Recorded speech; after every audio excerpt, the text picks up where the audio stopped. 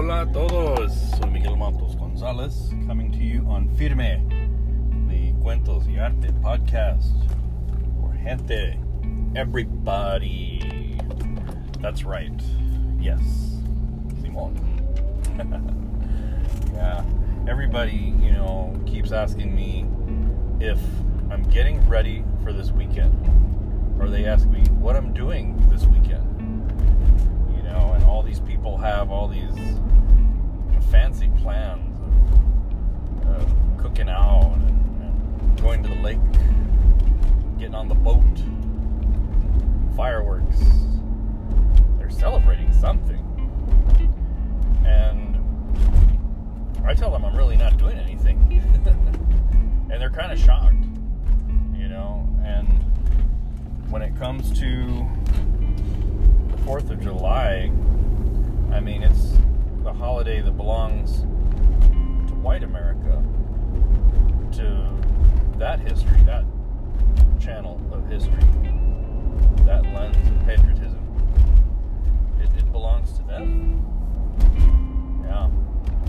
My people, my Mexican American heritage, we don't really have anything to do with the independence of the United States of America.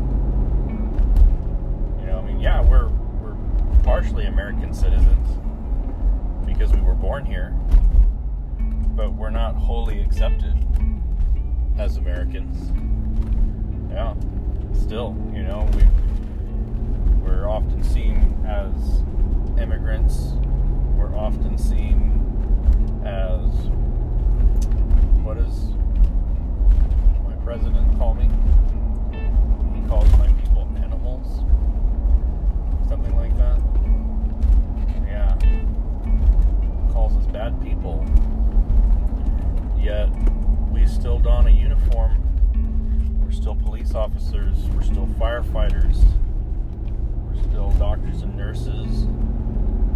We're still in the United States military, wearing the United States over our hearts. But collectively as a people, we're really not accepted.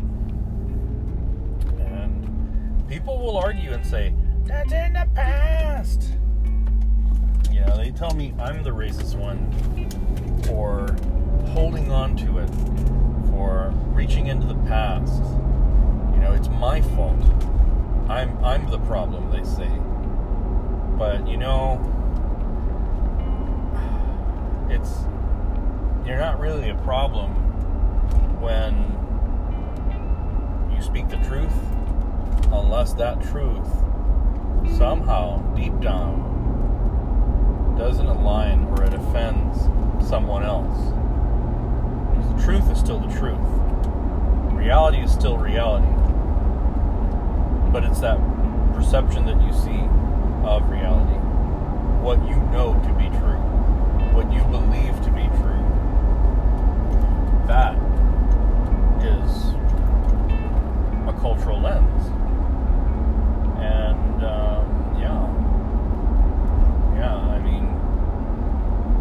I could denounce my heritage as being part Mexican, indigenous, Mexica. I can put all that away and just simply call myself an American. But that heritage still lives in me. I still speak Spanish. I still think about those cultures and that tradition. That's a part of my family's history. And as my family moves forward, it'll become a part of their history. Yeah. The cultural clock didn't reset when I was born as an American. It didn't reset when Texas was called part of the United States. No, there is no resetting of a cultural clock. Well, yeah, there is, in a way. It's called colonization. It's assimilation. That's when you're erased of your past, the of your heritage, of your language, of your culture, of your religion, and it's deleted from you. And you're reprogrammed with a whole new heritage, a whole new language, history. Oh yeah. That is the resetting of the cultural clock. And in this time when the United States of America is going to celebrate its independence from their rulers, you know, this is a time when I don't really focus on their history, but this is a time where I reflect on my own Gente's independence. When we earned our independence from Spain and we became Mexico, when we became our own nation. Well, I understand that. I can translate and understand that concept of pride. Oh yeah. But then after that, those very people that I serve under, they took away that from us. Yeah, in a very big way. And since then, up till now, all the things that people say were in the past, well, they never really stayed in the past. They moved along into the present time as well. Oh yeah. The whole concept of where do you come from? The whole concept of what is your country of origin? The whole concept of you speak pretty good English. Yeah, those are not things that just lived in the past, that existed then, but I experience them in today's world. You know, I still experience them within the past month of being here in Spokane, Washington. And that is the challenge of being brown in the Pacific Northwest. Having to endure a day, not knowing when you're going to be asked again how long you've been in America. And I can say, well, all the way from my indigenous roots, we've all been American. Yeah, because there's North America, Central America, South America. We're all Americans. Yeah. And the United States of America, they have a difficult time understanding that and seeing that. Yeah. If you're not from the United States and you're from the southern border, then they'll say often, well, you're not American. Speak American. Well, I am speaking American. Central American. Yeah, did you forget that? That's Central America. Yeah. Yeah, so there's a lot of that prejudice, a lot of that racism, a lot of that we don't generate as gente. You know, we absorb more than we generate. You know, I'm not saying that gente can't be racist, because, well, they can be. We can be. No doubt about it. Anybody can, if you have a bias. Yeah. You have a bias and you act upon it by action, by word. Yeah, essentially that is racist. Is not just prejudice. Is not just having to have an opposition of a race. It could be a person's language, a part of their culture. It could be the way they look. It could be what side of town they live on. Mm-hmm. Yeah, prejudice is also when you oppose a person because of where they live, or the way they dress, the way they speak. Yeah. You know, I can speak English here in the Pacific Northwest, and people are shocked sometimes. They can be shocked that, one, I'm speaking English. Two, they're surprised that I don't sound like them. Yeah, my words are different. My vowels, they come out a little differently than the way they do here locally. And as I've said in other episodes, I don't say beg, tag. I say bag or tag. And those are two very common words that I hear here up here a lot. It's something else, yeah. But yeah, so this 4th of July, I really don't have anything to celebrate. You know, that's not my history. That's not my lineage. It's not where I come from. Yeah, that's not my history. I mean, you guys can enjoy it. You do that, but it's not my history.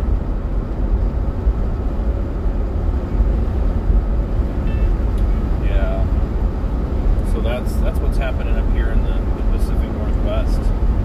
A lot of the 4th of July events, they've been canceled because of the whole COVID closure. They've been stopped, and people are allowing this virus to change the world and how we live. And I can see where it would change the world in some ways, but in many ways, that's the mentality of a lot of people, is when there's an obstacle, you just stop. Yeah, you stop. Or you have to find a way around it. You have to figure out another way to maneuver. Me, I've had so many obstacles in my life that I don't stop. And I don't just figure out a way to maneuver around it. I just go right through it. I change on the fly. Yeah. That's become second nature to me now. When people said, we're shutting down all the galleries, yeah, we're not going to be able to show anything. Okay. It didn't hurt me any because I have no space here in Spokane. So you know what? I'm all right with that. You can't take anything away from me. The LTNX Artes that I'm building, I put that online for this reason. I put this online because, and I've mentioned before, that this whole quarantine business, hoo-ha, whatever you want to call it, it doesn't affect me while I'm living here, because I was already socially isolated in this space. I don't belong here, and they make it known. And I'm alright with that. Yeah. I'm absolutely okay with that. But that's where I adapt and I overcome my challenges. By taking care of myself and taking care of the gente that want to be a part of this. But a lot of the gente that are here have become so assimilated that they don't see this. They don't see that there is a way around closure and shutting down in physical spaces. They just don't have the vision. They really don't. You know, you share with them the concept of an online gallery, of an online space, and they just don't see it the same way. Yeah. They've been so, I guess, ingrained in them that this is what the concept of a gallery is. A gallery is a space that you have to walk into, and the art has to be on the wall for you to see it, and then you have to buy it when you're there. That's the concept that they've been growing up with, that they accept it, and that they know it how it has to be. But, well, nothing is the way someone else says it has to be. Just like the labels and the tags that have been imposed upon me and my gente. No. Those concepts of me being a Mexican and American man in the United States of America, and the concept that I have to come from Mexico. Yeah. Either I had to come here or my parents had to come here. And I'm like, no. You do know that the United States ran over Mexican land hundreds of years ago. And yeah, that's why we're here within the United States, and that's why we're undocumented, because we were already here. I don't know how else to say that. We existed before the United States. Your border crossed us. It went over our land. Yeah, you stepped onto our land and asked when we became citizens. You never made us citizens. You just assumed. Yeah. That's that white lens of perception. That it only has to be one way, their way. And it's the same thing in the art world here in Spokane. The only way to sell artwork is to sell it in person. That's it. No other way. And they're doing some really good things in the art industry to try and keep artists selling. Doing like distancing sales in people's front yards and stuff. But I don't want to have to get in a car and drive all over town to go look at art, because that means I have to get out and I have to go around all over the place. I don't have that time in my life. I don't. Not with everything I'm doing to support artists of color. I really don't. Yeah. And everything that I'm doing, the commission, everything that I'm doing with Arts Administrator of Color, with LTNX Artes. It's been something else.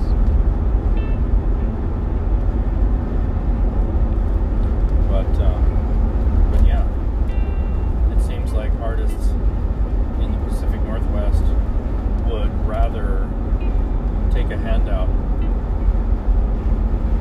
until this, as they say, until this whole thing blows over, until it all goes away. Yeah, they'd rather just recoil into this little ball and just wait and just let things die off. It's like, that's not how a person that comes from heritage that's been colonized twice, that's not how they roll. No. We've been dominated by other people's rules, other people's language, other people's cultural influences for far too long. We don't allow that. We just don't play that game. No. We'll do what we need to do to survive. And that's what gave birth to the concept of LTNX Artes. It's survival mode. That's exactly what it is. Yeah. It's that opposition of finding a way to succeed in a world that doesn't give you an opportunity. So you make your own opportunities. You make things happen for yourself. Just like Andy Warhol said. He said that, let's see, people say time changes everything. Well, actually, you have to get up and change it yourself. Yeah. Yeah. Time doesn't change anything. Waiting this whole coronavirus thing, it's not going to change anything. No. If you want change, make change. be the change that you want to see. And that's in anything. That could be in your health, in your family, your community, in your workplace. It could be anywhere. If you want change, make it. Be it. Yeah. It is really that simple. It really is. But it's that simplicity that people just don't get here in the Pacific Northwest. And it's most specifically people of color. They don't see it because they've been held back, squashed down for so much. Yeah. San Anto, they started using like social media heavily to share and sell and network and promote their artwork. They've been doing that since the start of the coronavirus. Artists down there are, for the most part, they're not selling as much work, but they're doing something. They're making their change. Yeah, they are the change they want to see. I come from that culture. I come from that mindset and that work ethic of, if I want to make something happen, I'm going to do it. And that's exactly what's happening right now. Whereas the people that live up here, they just don't see it. They don't. And although the concept of selling artwork online may sound cool to them, they like it, but they just don't have that passion to get up and do something. That's where I see the art community in Spokane suffering. Yeah. So, I don't know. I'm going to keep pressing on and doing my thing. With or without him, I'm going to do it. Because it matters to other people. It matters to me. And it's interesting how the people that generate the most interest in what I'm doing, they're not even from the Pacific Northwest. That's where I'm restructuring LTNX Artes to not be so focused on the population that doesn't understand it, but to be focused on the community that does. Oh yeah. And it's interesting. It's interesting how people from other parts of the country, they learn of what I'm doing, and they're like, well, this is great, this is perfect, this is amazing, I want to be a part of it, but I need to get images, I need to start somewhere. It's like, okay. So they're getting organized, they're getting themselves together. So, we're working on that. But ultimately, the population that I was creating for, they just don't get it. Yeah. It's interesting how life changes. But like I said, when it changes, you change with it. That's right. You want change? Ándale. Change it. Ponte las pilas. A huevo. Yeah. You want it? Go get it. Because it's not going to come to you.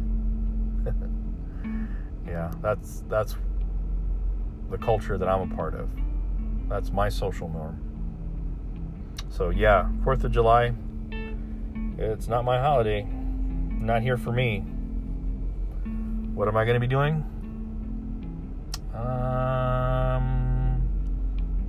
Probably going to make some carne asada for my family. Won't be hot dogs and burgers. Nope. Probably be fajitas. Oh yeah. We're having tacos, man. And it's not even Tuesday. Because for us, tacos are every day. Bueno.